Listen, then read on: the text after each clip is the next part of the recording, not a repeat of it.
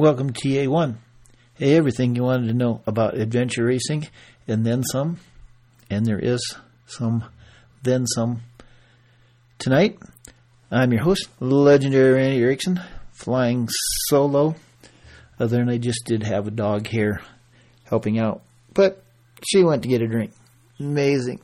If you know Chili, she's always drinking. I am back from Baja. And it was a great trip, even though we broke the truck about 200 miles in. Things were working really, really well. Stopped and got a tune on the truck and picked up like 50 horsepower and a lot of drivability. And the consensus on the team is it's probably getting close to a top 10 truck now for the Baja racing. And so we just spent a lot of time thinking how to get better. I think some of you who've been either Cowboy Tough, Tasmania, or Shenandoah Tough know Bill Spinney. Bill was very interested, so he came to the race. He is now officially known as Rocket Man in the off-road circle and was really, really helpful for the team. Bringing his 23 years of NASA managerial experience to the off-road world. So stand by for next year. Of course, it's like adventure racing. Don't get to race now until, about 189 days from now, the 500 on Memorial Day. So it was really, really fun, even though it's like a gazillion miles of driving and sitting in a truck and eating really good tacos from these roadside stands and really good steaks when Mike takes us out. So I'm going to put some links up to the Crossfire Off-Road team. Maybe give a like or two, try and grow this a little bit, get some media going for that. It's fun. I enjoy it. Anybody wants to go next year, let me know. I can probably get you there. So, getting this one out right away. It's like just finished recording it about 2 minutes and 51 seconds ago, roughly. 5 minutes ago. And it's one that took a while. Ann and I have been going back and forth for months. Her schedule, my schedule, this didn't work out. It didn't work out. But in the end, it paid off. So enjoy this week's episode. It is our Thanksgiving episode. A few of you probably know what that means. And if you don't, by the end of the show, you will. I'm going to try and keep a fairly regular schedule between now and Christmas, but you know how that goes. So you'll get what I got when I get it. And thank you very much for indulging me not putting one out every week. Sometimes it gets a little tough. Anyway, go fast, take chances, and as we say in Baja, peace out. Thanks for listening. Bye. Hello. Anna, this is Randy finally. Hiya, how are you? I'm doing good. How are you? Good, yeah. Pretty cold. Oh, yeah. You live in that great Arctic North wilderness area with snow, right? Yeah, winter's come early. It's been, it was minus 15 this morning. Probably feels like colder than that, but yeah, it's pretty nice. We like it. Well, I'm glad you like it. It was like 50 here today, and I'm enjoying that. So what's that in real money? 50 Fahrenheit. So that's 4, 5. Oh, above freezing. Yeah, that's tropical. It is. I only know that because for some reason we had all our temperatures in Celsius while we were in Mexico. So okay. I don't know why a bunch of Americans have their temperature in Celsius, but it's all a bit mixed up. Yeah, real mixed up. So, okay, since I've been doing truck stuff for 2 weeks, we're going to start with the truck stuff. Okay, sounds good. What's the one thing when somebody brings in a truck that you just really, really hate to see, that you hate to work on?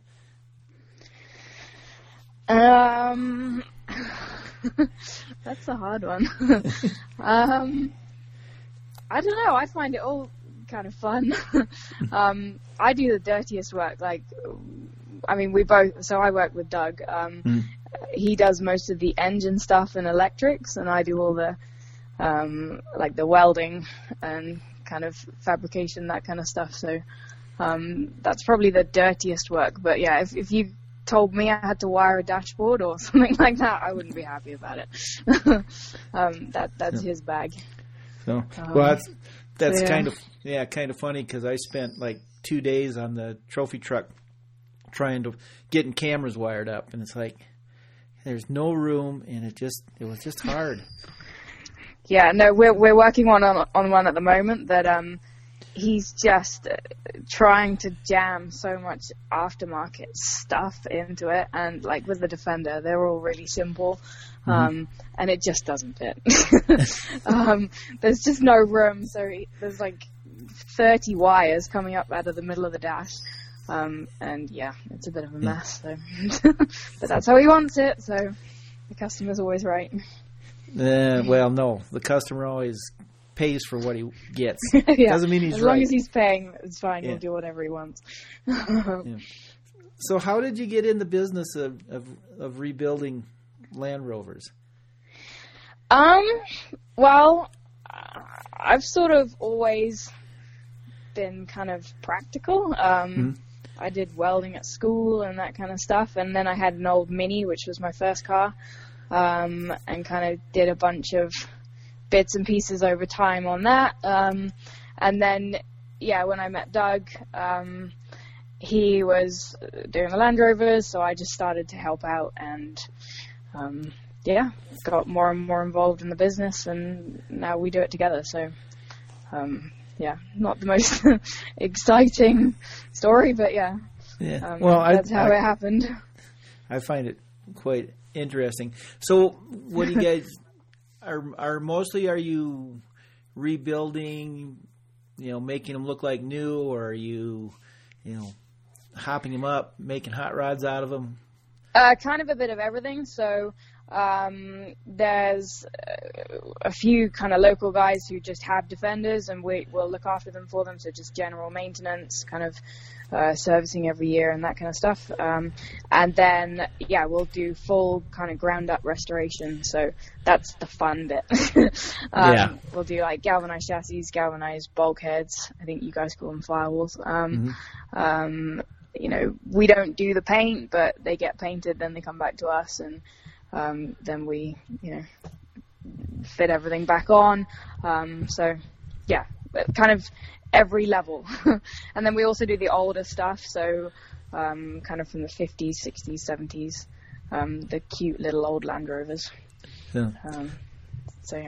Yeah, and I'm assuming, like anything in that kind of automotive restoration business, you're like so busy you can't stand it. Yeah, you should see the driveway. It's overflowing. We didn't make our driveway big enough. They're queuing up, but we definitely can't complain. I'd rather it was that way than not enough to do. Yeah. Well, I mean, that's the way it is, right? If you're busy, everybody wants it done. If you have nothing to do, then nobody shows up. So yeah, I just hate letting people down. That's the worst bit for me. I want to make everybody happy. Yeah, and it's impossible, but we get it done eventually. Yeah. So does most of your stuff stay in Canada, or does it travel? At the moment, most of it's in Canada. We haven't yet sent anything to the States, but I mean, we may well. They have to be a bit older. There's a 25-year import law, whereas it's only 15 years here. But most of it comes from Europe. We either bring them in for people, or people bring them in themselves and then bring them to us. But there's very few that actually were built and sold here. Most of them come from Europe. Yeah. Well, that's cool. I would love to come spend a few days watching. I just maybe in the summer. No, I'm not coming up there now. No, thank you. So it's good. I wouldn't change it. Cool. So how jealous were you when I sent you that picture of that body? Sorry? How jealous were you when I sent you that picture of the body shell in Mexico? Oh yeah, yeah. How did you come across that? Well, it was actually we were at a shop trying to get a radius arm fixed on a pre-runner, and it's called Horsepower Ranch, and they mostly do Broncos. They do old 60s and 70s Broncos. Nice. And this was just sitting out beside one of their sheds. So you should have brought it home. I was trying to, but all the trailers were full of race cars. You could have turned it into one. Yeah, I'm not sure it would have cornered very well. Yeah, well, eventually you put 40 inches of suspension on it, but it looked pretty solid to be cutting up for a race car. So cool. All right. I suppose now we got to talk about racing, adventure racing. Yeah, otherwise people will get bored. I don't care. It's my podcast. I can talk about what I want. I think it says someplace that 90% is adventure racing and the other 10% is stuff that interests me. So, okay, yeah, fair enough. All right. Well, we'll do this one kind of chronological, and we'll finish up with this year. But so how did you become a welder adventure racer? Sorry, you broke up there. What was that? How did you become a welder / adventure racer? What was? Well, again, it's probably Doug's fault, my partner. So yeah, he's done a lot of racing. He's done like ultra marathons and an Ironman and a bunch of adventure racing. So he kind of got me into it. We did a little bit of small stuff in the UK. And then when we came here, I started kind of getting itchy feet. And I entered a 24-hour up here in Ontario. Just found a Canadian team who were looking for a woman, and did that last September, so September 2017. And then, yeah, that was kind of it. I was hooked. So, yeah, then we entered Belize as a pair, me and Doug. And since then, I've just been sort of joining teams as and when, which is kind of fun. Well, it can be. But what was it about adventure racing that you thought would be fun? I just love being outside. Mm-hmm. I always have done.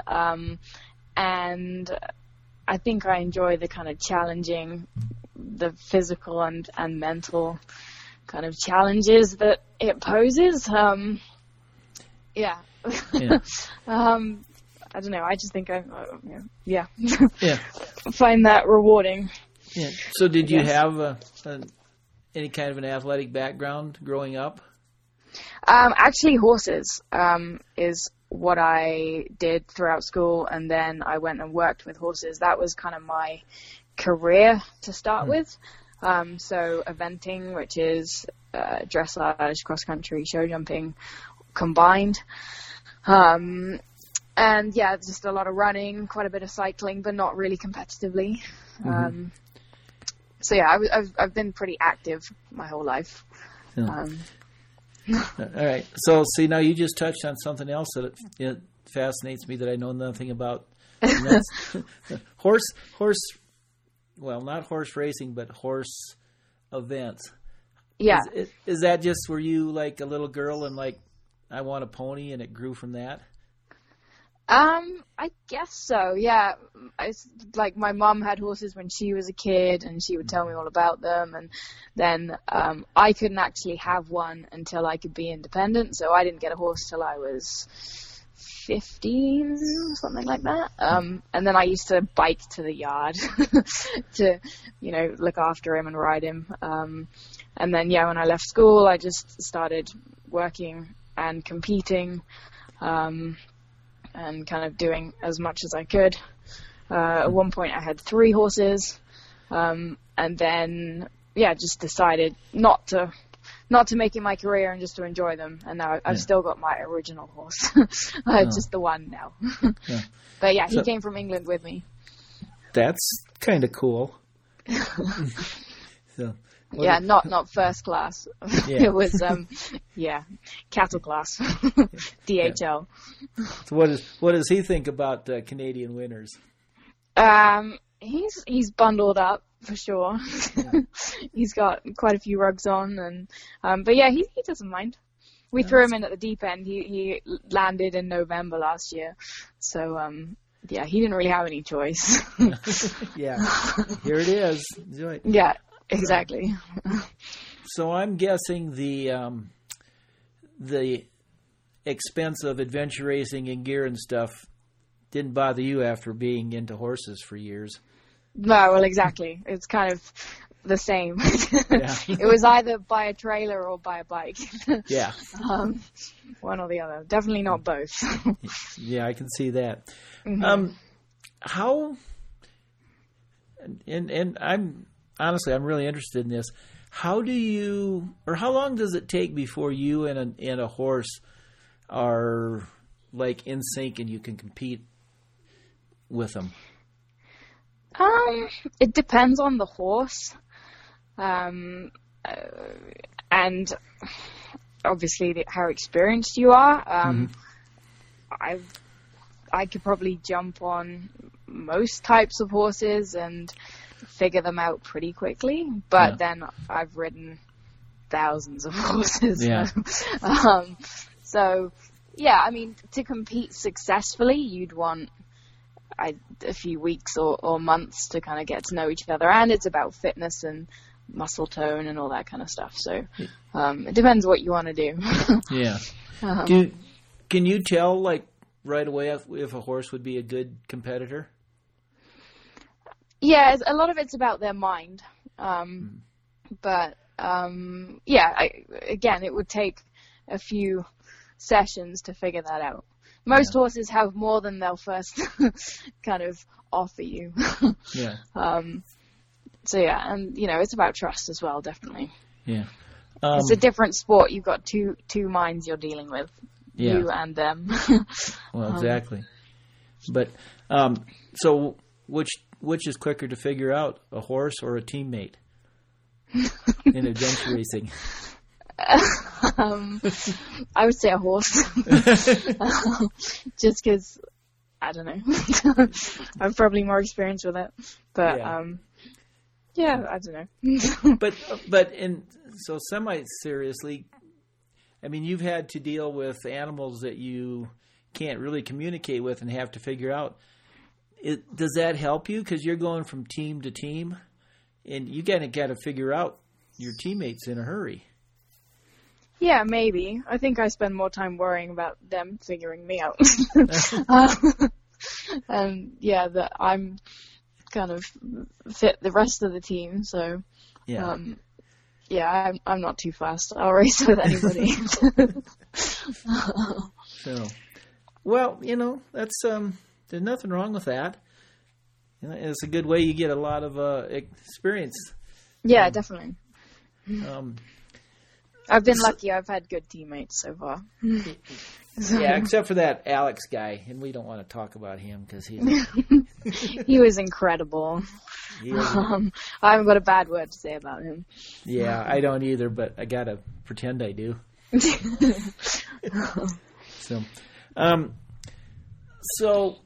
So you've raced with 2-person teams, you and Doug, and with 4-person teams. Do you have a preference? I think 2-person team is easier because there are fewer factors to kind of fewer pieces of the puzzle and less things to go wrong, I guess. Yeah. And obviously I knew Doug really well, so we knew each other inside out. That was super easy. But yeah, 4-person team is more fun because there's more chat and banter and that kind of stuff. So yeah, I think I prefer 4. Yeah. So when you're racing with Doug, is it so somebody, I think it was Wendy Joe, I asked her she raced with her husband. I said, what's the best and the worst part? And she said the best part is we don't have to talk. And then she said the worst part is we don't talk.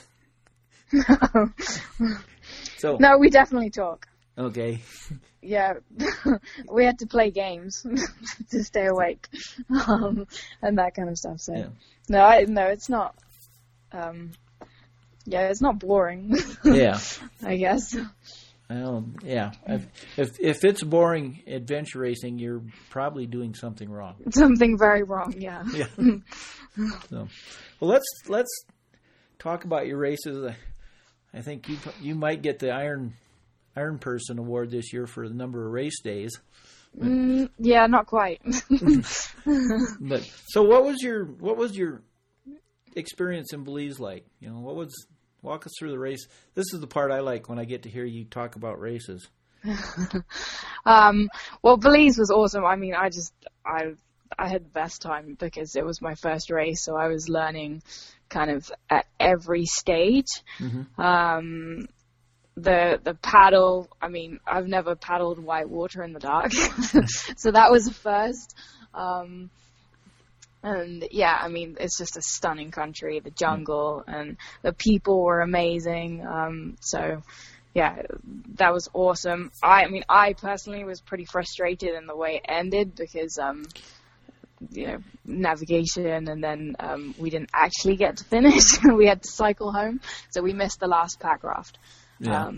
So that was kind of frustrating, and yeah, being my first race, I was desperate to finish it. So, but it was all a learning curve, and as I said, I learned more in that race than I probably will in any other race. So,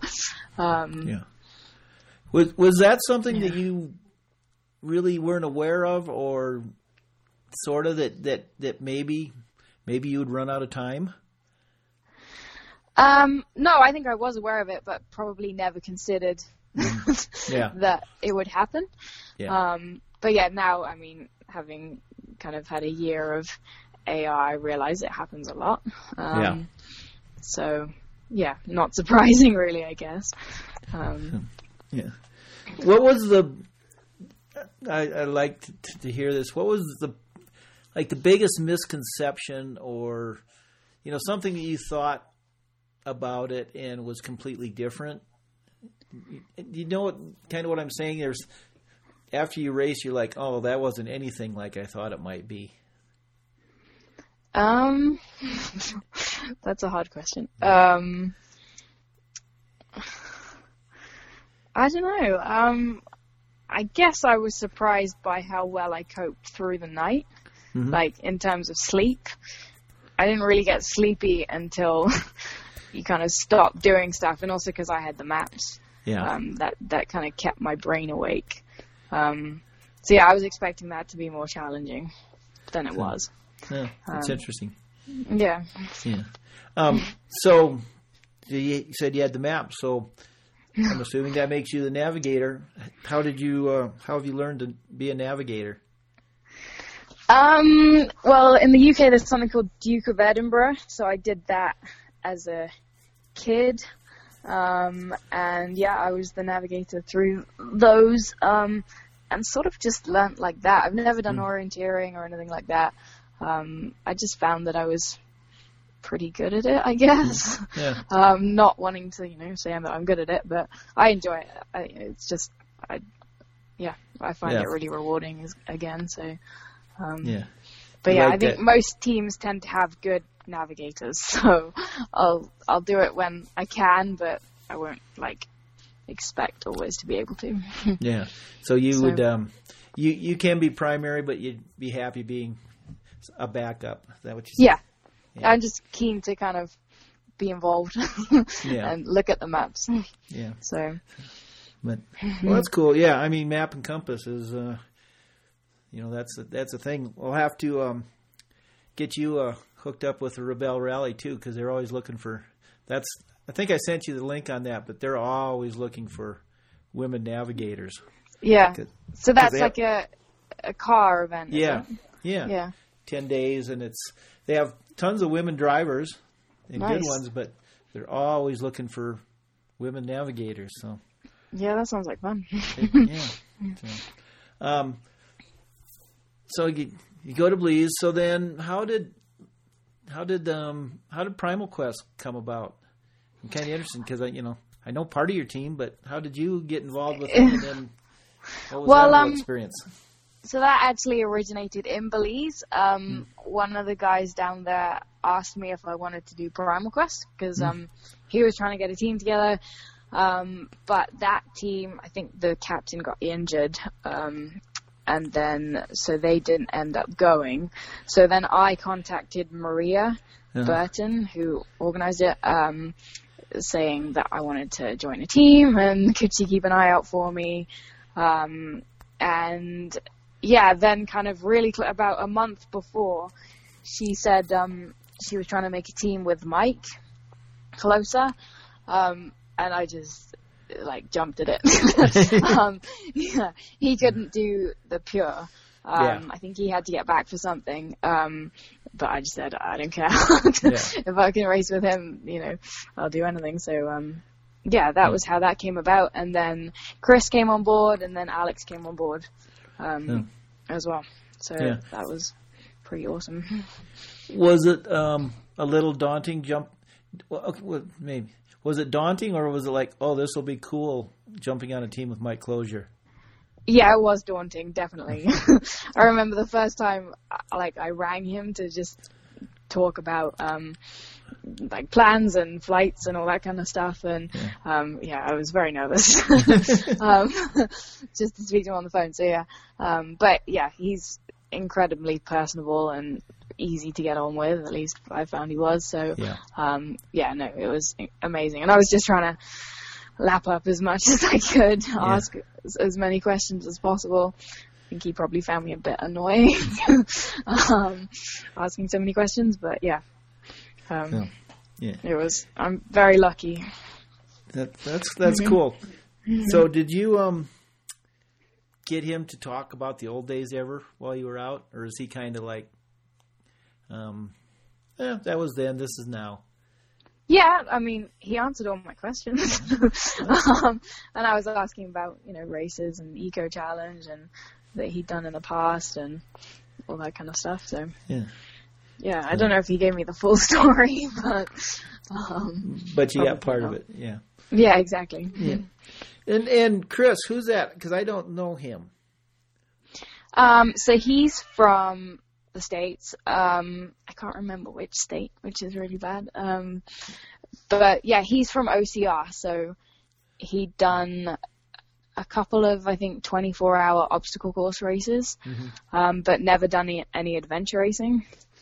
So, I mean, he loved it. I've chatted to him since, and I think he's super keen to do some more next year and definitely go to Primal Quest again. So, but he was awesome. I mean, the whole team, we got on really well, and it was great. Yeah. So what was and if anybody wants to know about Alex, they can go to the last podcast. It was a month ago or whatever. Yeah. Because I was with Alex. So we won't talk about him other than Alex is maybe how do I put this? One of my favorite people, friends, that I've never met in person. So, and we have tried, believe me, for 5 years. About every 6 months he rings me up and we chat, and he's got this project in the works, and we're going to do this, and then something happens. But we know eventually we're gonna go change the world. Yeah, absolutely. Well, I mean, he's the most motivated, incredible guy. I'm so impressed with how he, all the things he does. I just, can't even describe it. But the pain and suffering that any kind of normal person would be going through in a race like that, his is tenfold. Yeah. And the strength of character he has to go through with it is, I mean, I don't think I'm that strong mentally. I don't think I could do it. No. I wouldn't be there either. Hats off to him. Exactly. He's awesome. So, what was kind of the highlights and obviously we got to talk about the lowlights too of Primal Quest. What really stands out, plus and minus for you? Well, I've completely fallen in love with BC. It's just stunning. The mountains and the coast. I mean, it makes Ontario seem flat and boring. Yeah. So yeah, and the mountain biking. I mean, I've never seen trails like those trails. The stuff that those guys go down, all those people in Squamish or whatever, like, it's just unreal. It's put it all in a completely new perspective. Yeah. So, yeah, and then the glacier, again, was stunning. I've never actually crossed a glacier before, so that was a new one for me. Yeah, I mean, those are probably the highlights. Yeah. Yeah. And then we have the typical 3 a.m. slogging down a road low light. I would guess that's not that much fun. Yeah, I mean, there were times like that, obviously. Yeah. And the rain. Yeah, the rain didn't help. It didn't stop raining for 2 days. That was pretty cold. Yeah. How do you deal with something like that when it's raining? Because, it's part of it, but it just kind of makes it not quite as much fun. So where do you go someplace mentally, or you just, it is what it is? For me, it's about staying warm. I have to keep moving. If I stop and get cold, then I shut down. And I know I do it. So, I just have to keep moving. So that's how I get through it. I just make sure that I stay warm. Yeah. That's my little challenge. But yeah, I actually don't mind the rain as long as I'm warm. Yeah.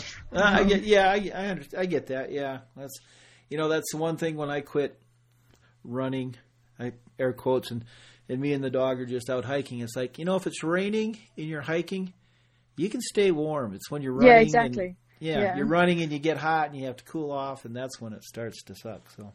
Yeah, definitely. Yeah. I'm happy if I'm warm. So, okay, what was your timeline between Primal Quest and Norcha? I think it worked out to 9 or 10 days between like the end of the race and the beginning of the race. So I got home on, I think it was the Wednesday. And then I was messaging Julia. So she'd actually asked me before if I wanted to be on the team. Yeah. And I'd said yes, but I've just been offered to race with Mike, and I can't really say no. And I thought they clashed, but it turned out they didn't. So when I got back, I messaged her and said, are you ready? That kind of stuff. And she said, yeah. And I was like, I wish I was coming with you. And she was like, you still can. We've only got 3 people. And so I sort of said, okay. And that was that. And booked a flight, jumped on a plane a week later, and yeah. I'm lucky that I'm able to do that, though, because we run our own business. Yeah. So, yeah, anyone with a normal job. Yeah. Don't you kind of feel sorry for those people with normal jobs that are like, well, I guess I could do this race, and other than we don't get paid when we're not working, so there is that part. Yeah, there is that, and the fact that you can't get away from it. Yeah. So we find ourselves working most weekends just because it's like outside the door, so you can't really not. Yeah. Okay, we're going to get to Norcha because I haven't actually talked to anybody about that race, but do you find in regular work that when the customer's coming, when the customer's coming to pick up your truck for 3 months, and you're working on it till that last second when they show up? Yeah. Why is that? I mean, okay. Well, here's the thing, because I'd watch these build shows on TV, and I'm like, why don't you just start a week earlier on it? Yeah. Or tell them that it's going to be ready a week later. Yeah. For some reason, it always works out that way. I'm not really sure why. Yeah. Well, that's it. When we went to Baja, they were. I mean, they knew when they were leaving 6 months ago, and they were like, doing stuff till the moment you leave. So, But the thing is, go ahead. Well, yeah, you plan for a timeline. So you say, this is going to take this long and it'll be ready in a month. And then inevitably, like, things go wrong. You Yeah. end up waiting longer for parts. And so, yeah, planning never works out. It's at least double. Yeah, I mean, I have an empathy for that now. When I see it, I'm going to say, okay, it wasn't their fault. It's like, the drive shaft didn't leave get there till 3:00 the day before you leave. So, it seems. I mean, ours is. Gone. I was going to say it seems to be pretty universal. Yeah, I think so. I mean, ours is even kind of more challenging because everything has to come from the UK. So we have parcels stuck in customs, normally in the States, for like months sometimes, which is pretty frustrating. Yeah. But at least it's a good excuse. Sorry your car's not ready because we don't have the stuff. Yeah, it's in customs. So. Yeah, exactly. How many times can you use that on a customer? Yeah, it's that one and the paint job. That's the other really good excuse. Just blame the paint job. That's good, yeah. So, tell me about Norcia, because I was there 2 years ago, and I thought it was a cool race. So, yeah, it was an awesome race. He managed to incorporate like everything. I mean, I've never that and BC, they were both like mountain to coast races. So we started up in the mountains and then ended up by the coast. And again, stunning countryside, mountains, so many boulders. I've never seen so many boulders. But yeah, pretty fun mountain biking. The hiking was probably the best. There was a hike that went up and over a mountain, and the views coming up and down were just awesome. And our team, I mean, Julia and Doug are great, and Liz was amazing too. So yeah, again, we got on really well. So I've just been super lucky like that. It was just fun.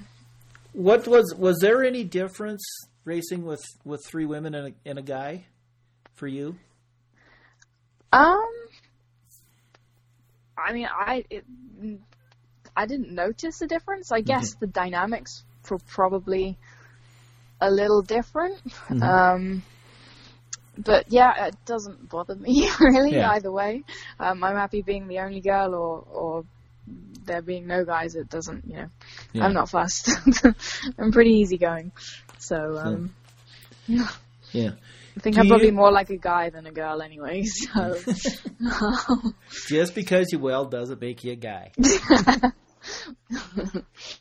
Are you, sidebar, are you a good welder? I'm going to say yes, but are you a good welder? I hope so. Okay.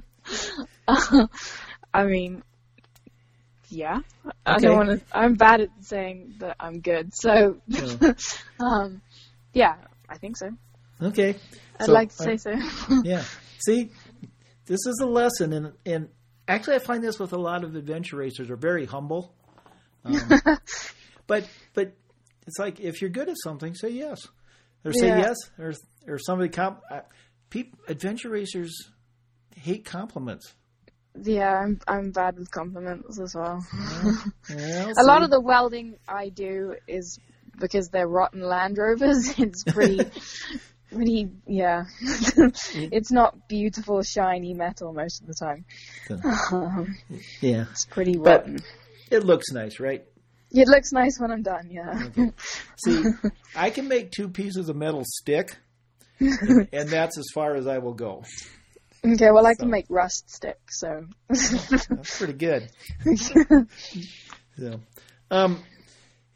Doug at one time posted something about it. Norcia was like the only race he ever thought about quitting because it was so hard. What made it so hard? I think the heat made it pretty overwhelming. That one track, it was so humid, and I think it was a wet heat as opposed to a dry heat that we get here. So yeah, that was pretty tough. Yeah. Well, that's kind of unusual because I don't know, I think of Portugal and Spain as a dry heat. Don't ask me why. Yeah, I don't know what it was, but it was, pretty overwhelming. But we got through it. Yeah, I mean that's pretty amazing. Finish one race and on no notice, do another one a week later. I wasn't going to say no. Yeah. So, well, I mean there are no Adventure Racing Academy Awards or anything, but I think I'll give you Rookie of the Year. Okay. Well, I mean, three expedition races in one calendar year is pretty amazing. Did you find that, like, doing that much racing, and maybe specifically after Norcia, that your body is stronger or different, or cyclists always say once you do the Tour de France, your body's never the same. You're always just stronger. I mean, I think I certainly feel fitter than I've probably ever been in that way, in that kind of endurance way. And I think it's muscle memory. Yeah. That's not going to go away, I guess. Yeah. It'll make training for the next one easier. Yeah. Well, that's how it feels anyway. Yeah. And how about mentally? Do you think you've gone through enough of the the shit in the adventure racing that it's going to take a lot to throw you a little bit at another race? Probably not. No, I mean, I'll go looking for a challenge. So, I want it to be tougher. Yeah. I'd like to, go and do some of the bigger races and certainly longer races. So I'd like to try a 10-day or.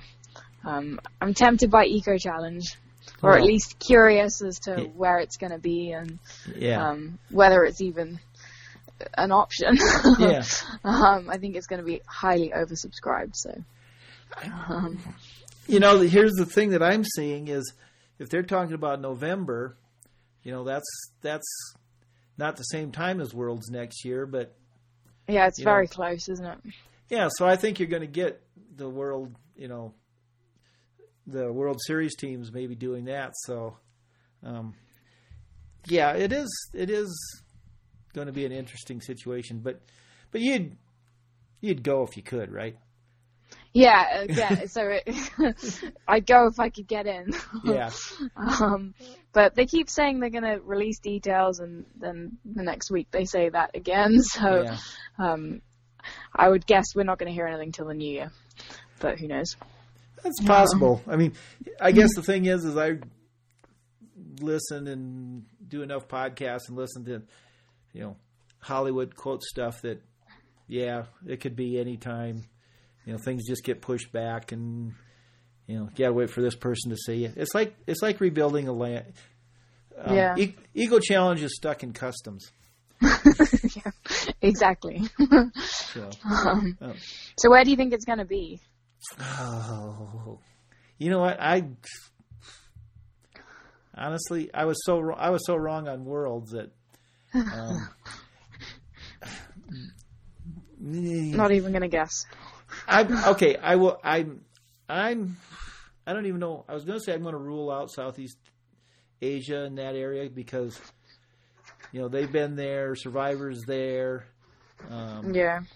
But then, by the same token, Survivor, which is Mark Barnett, has a whole studio and gear and crew there.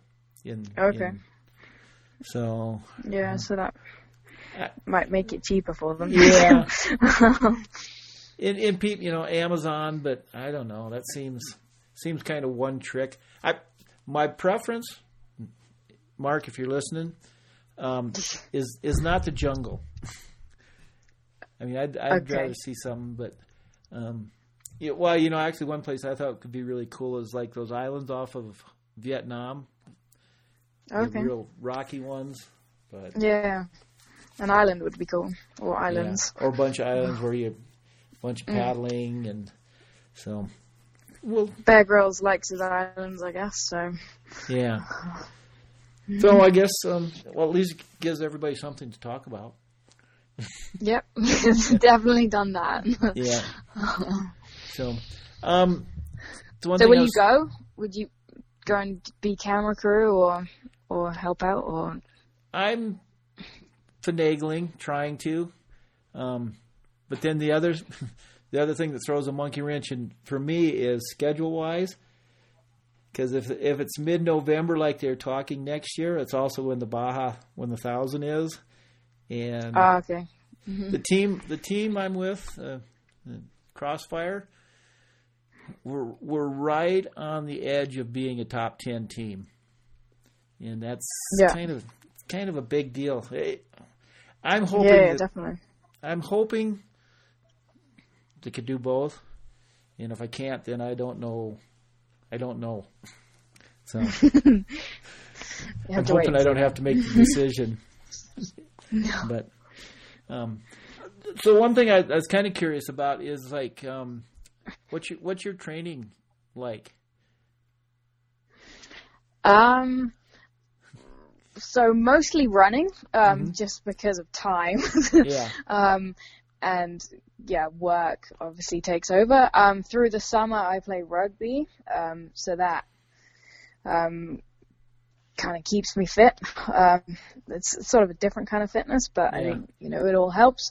So we train twice a week and then play on a Saturday through the summer.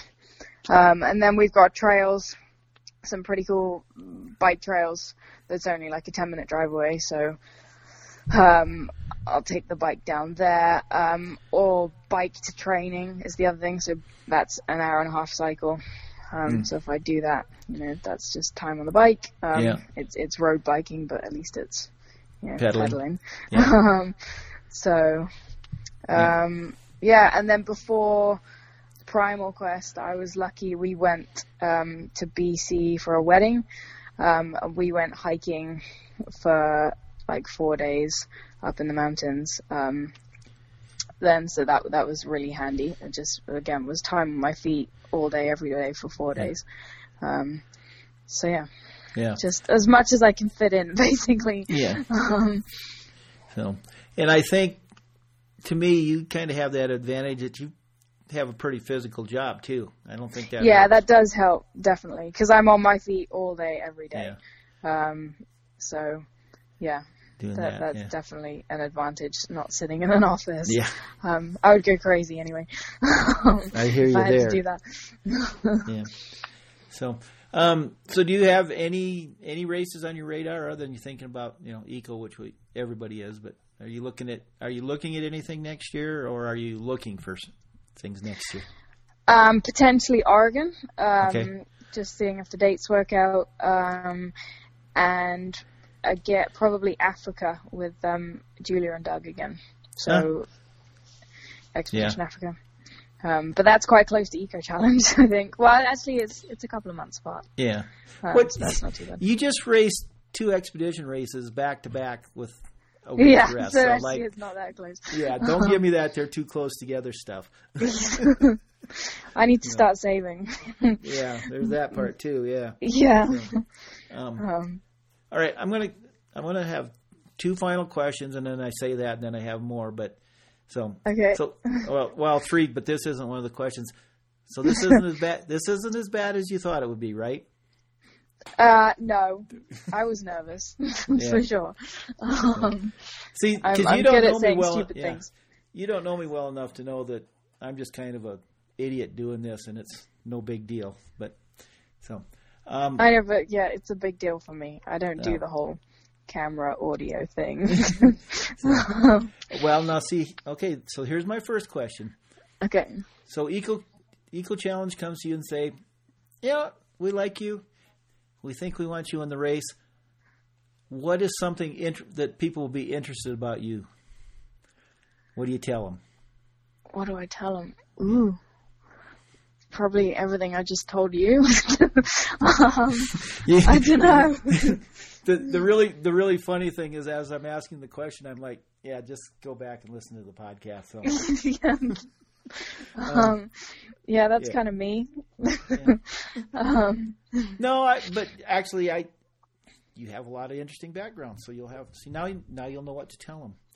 So, all right, now I think this is my last question. Yeah. And so it's an easy one. What's your daily driver around? Oh, this is embarrassing. So let's start. I have a Defender, but it's currently sitting in the driveway in pieces. Mm-hmm. It's waiting to be put back together. Yep. So we drive a Nissan and a Jeep. There you go. Yeah, Japanese and American.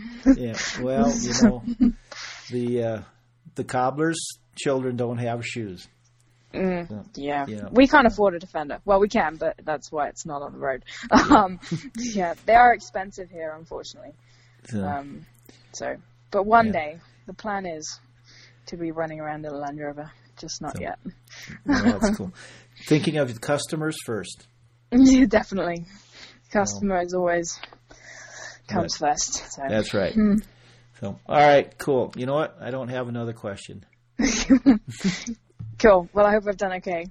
You did excellent. Very okay.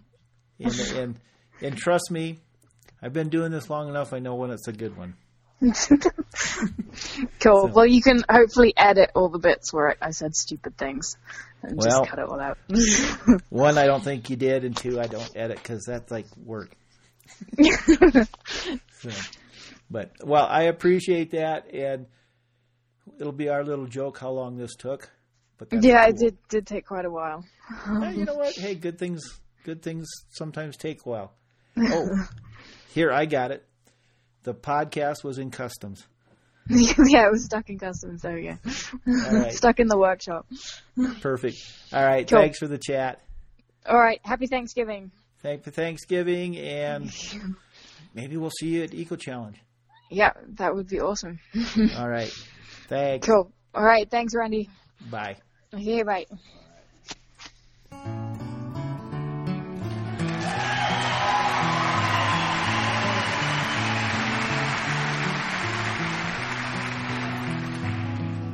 Sounds like you might have heard this before.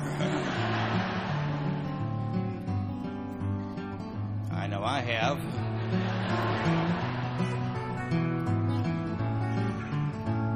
That's because this song is called Alice's Restaurant.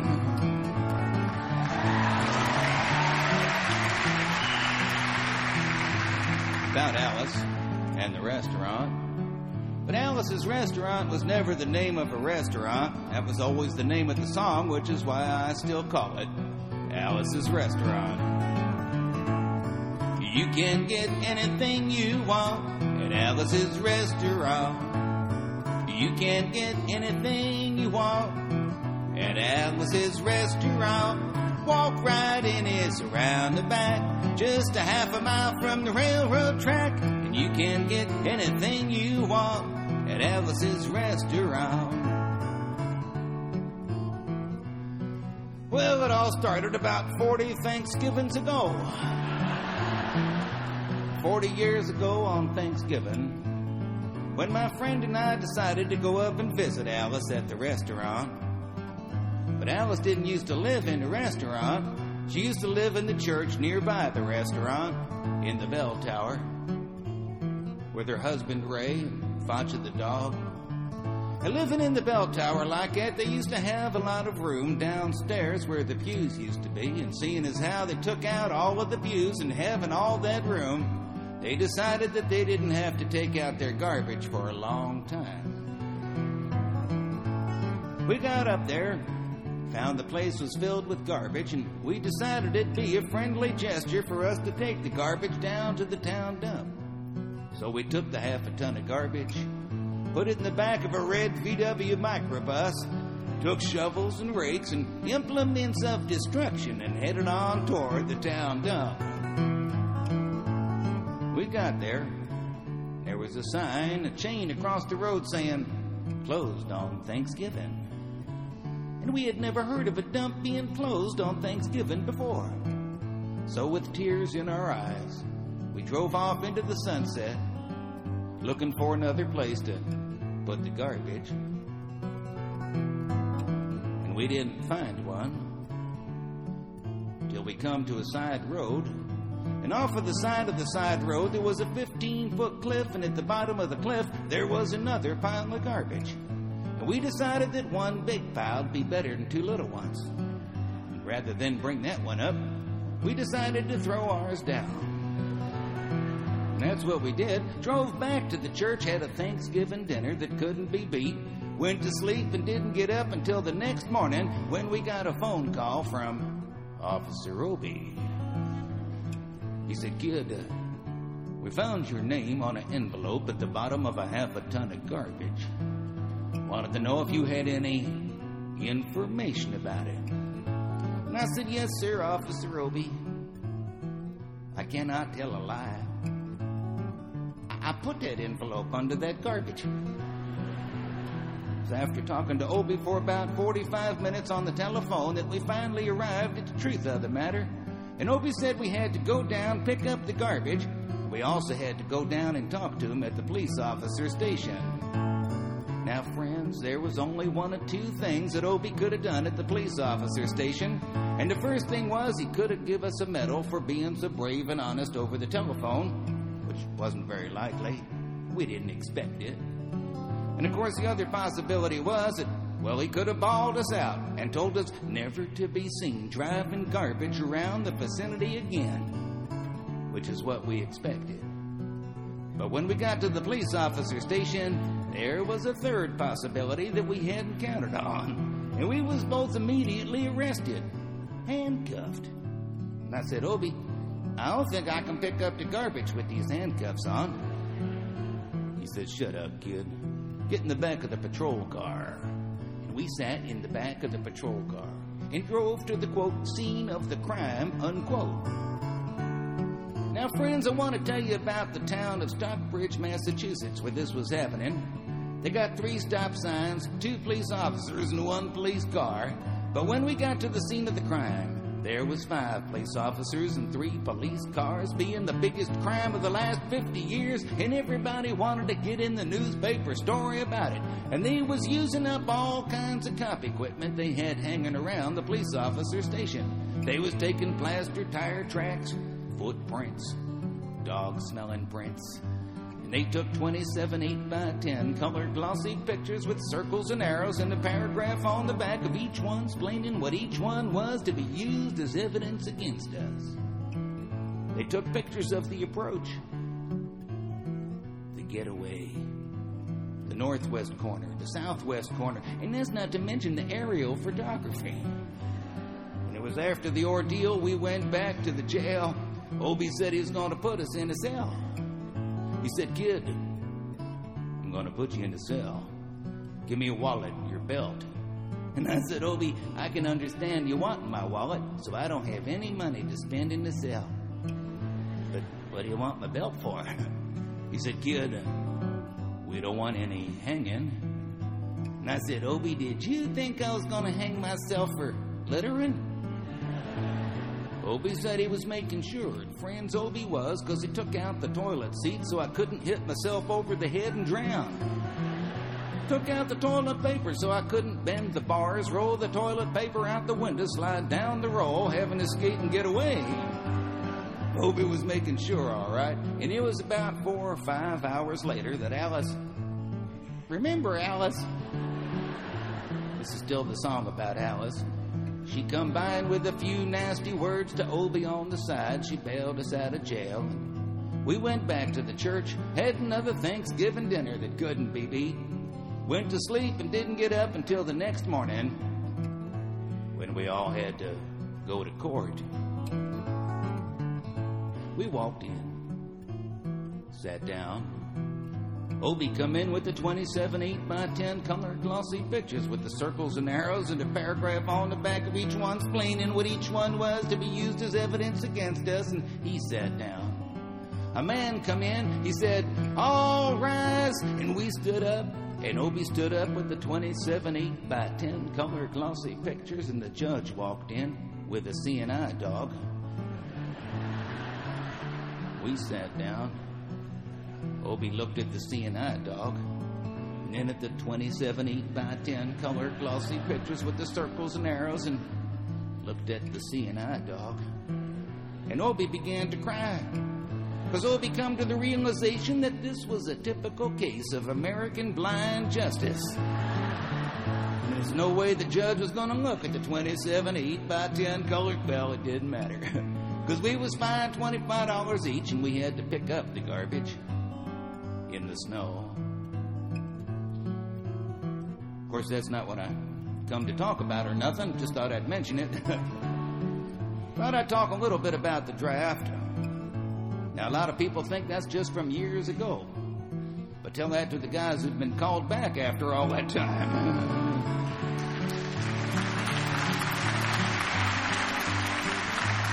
Well, not only that, they still got that building over in New York City and others like it all across America, and that's where you used to have to go in, get injected, inspected, detected, infected, neglected, and selected. And I remember I had to go in there one morning a long time ago for my physical examination. So I got good and drunk the night before, because I wanted to feel my best when I went in that morning. I mean, I wanted to feel, I wanted to look, I wanted to be like the all-American kid. When I went in that morning, I was hung down, I was brung down, I was hung up, I was all kinds of mean, nasty, ugly-looking things. I walked in, I sat down. They gave me a piece of paper, said, "Kid, see the psychiatrist, room 604. I went in there, I said, "Shrink, I want to kill. I want to kill. Want to see blood and gore and guts and veins and my teethy dead bird bodies. I mean, kill. Kill." And I started jumping up and down, yelling, "Kill, kill." And he started jumping up and down with me, and we was both jumping up and down, yelling, "Kill, kill, kill, kill," till the sergeant come over, pinned a medal on me, sent me down the hall saying, "You're our boy." I didn't feel real good about it, but I proceeded on down the hall, getting more injections, inspections, and all kinds of stuff that they was doing to me at the thing there.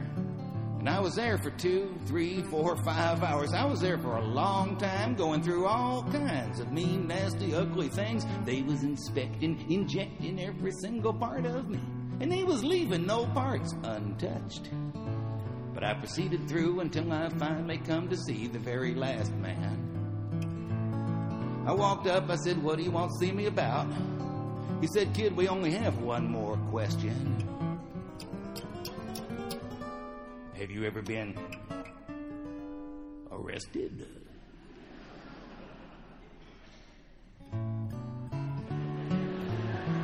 I told him the story of the Alice's Restaurant Massacre with 5-part harmony, full orchestration. He stopped me right there. He said, "Kid, did you go to court?"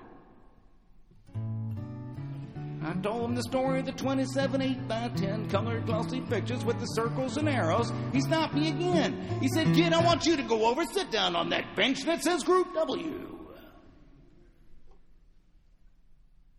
Now, kid."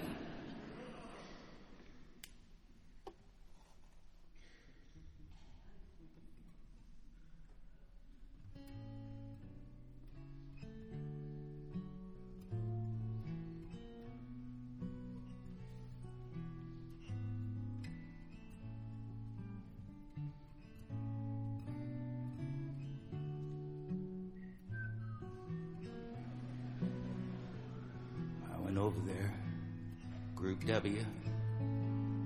Group W was where they used to put you if you might not have been moral enough to join the army after committing your special crime.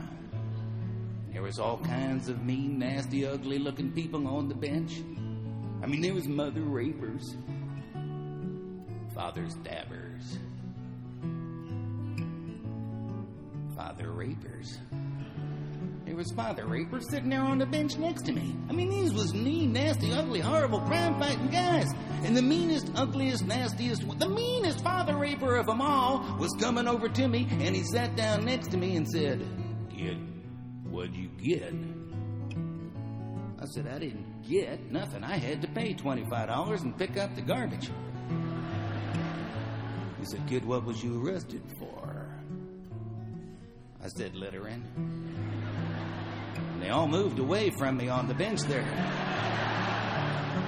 till I said, and creating a nuisance. And then they all come back and shook my hand. We had a great time on the bench talking about crime, mother stabbing, father raping, smoking cigarettes, all kinds of stuff, having a good time.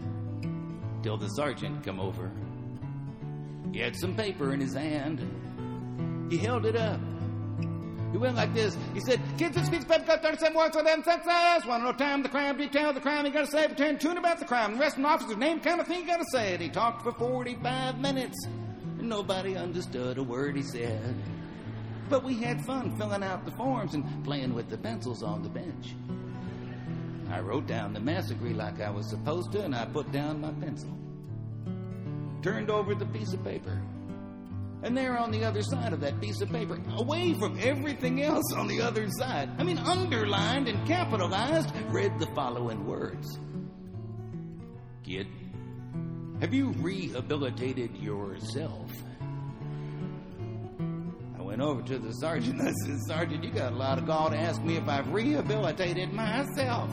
I'm sitting here on the Group W bench. I'm sitting here on the Group W bench because you want to know if I'm moral enough to join the army, burn women, kids, houses, children, villages after being a litter bug.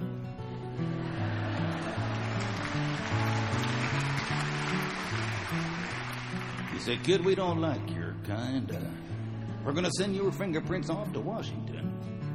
And friends, somewhere in Washington, enshrined in a little folder, is a study in black and white of my fingerprints. The only reason I'm singing you the song tonight is because you may know somebody in a similar situation sometime. Even some of you can be in something like this sometime sooner than you're sitting here thinking about right now.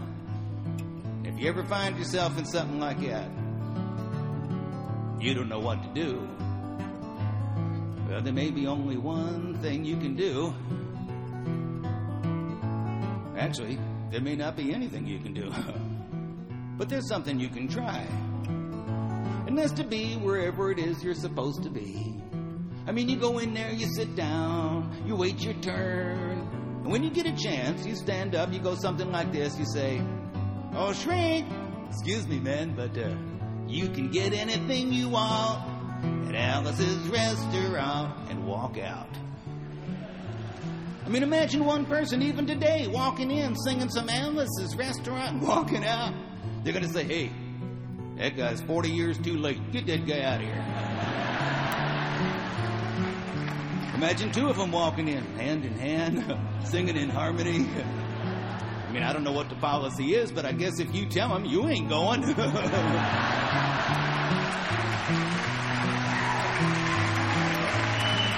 So, imagine 50, maybe 50 people a day going in, singing some Alice's restaurant, walking out. Friends, they might think it's a movement. And most of them be too young to know what a movement was.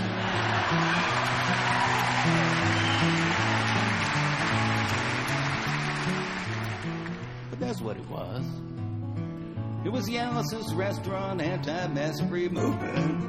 That's what it was, that's what it is, and I guess that's what it's always going to be. And all you've got to do to join is to sing it with me as it comes around again on the guitar.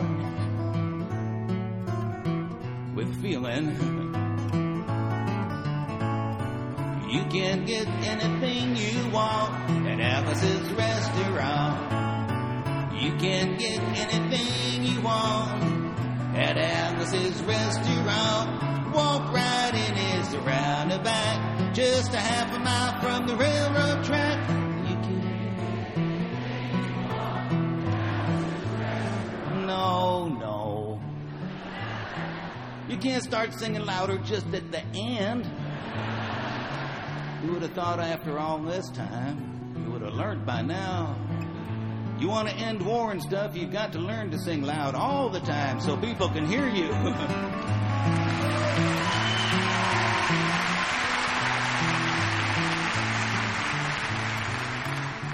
Now, I know this is a long song. Believe me. But it could be longer. I'm still not proud or tired. Of course, I remember when I was a little kid, I started writing my songs. My dad took me aside one time and said Arlo. You know, if you can't be great, it's better to belong.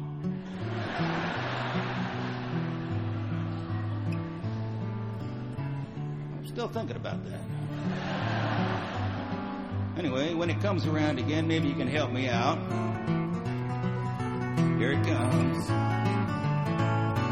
You can't get anything that's better at Alice's Rest, except in Alice. You can't get anything you want at Alice's Restaurant. Walk right in, it's around the back, just a half a mile from the railroad track. You can't get anything you want at Alice's Restaurant. Da da da da da da da. At Alice's Restaurant.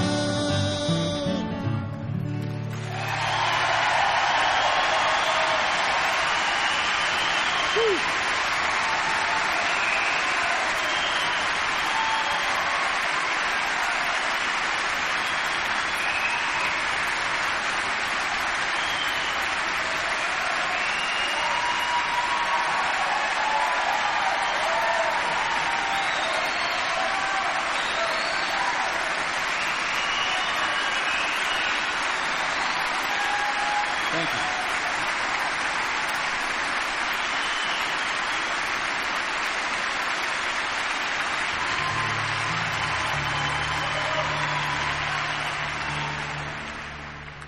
Thanks so much.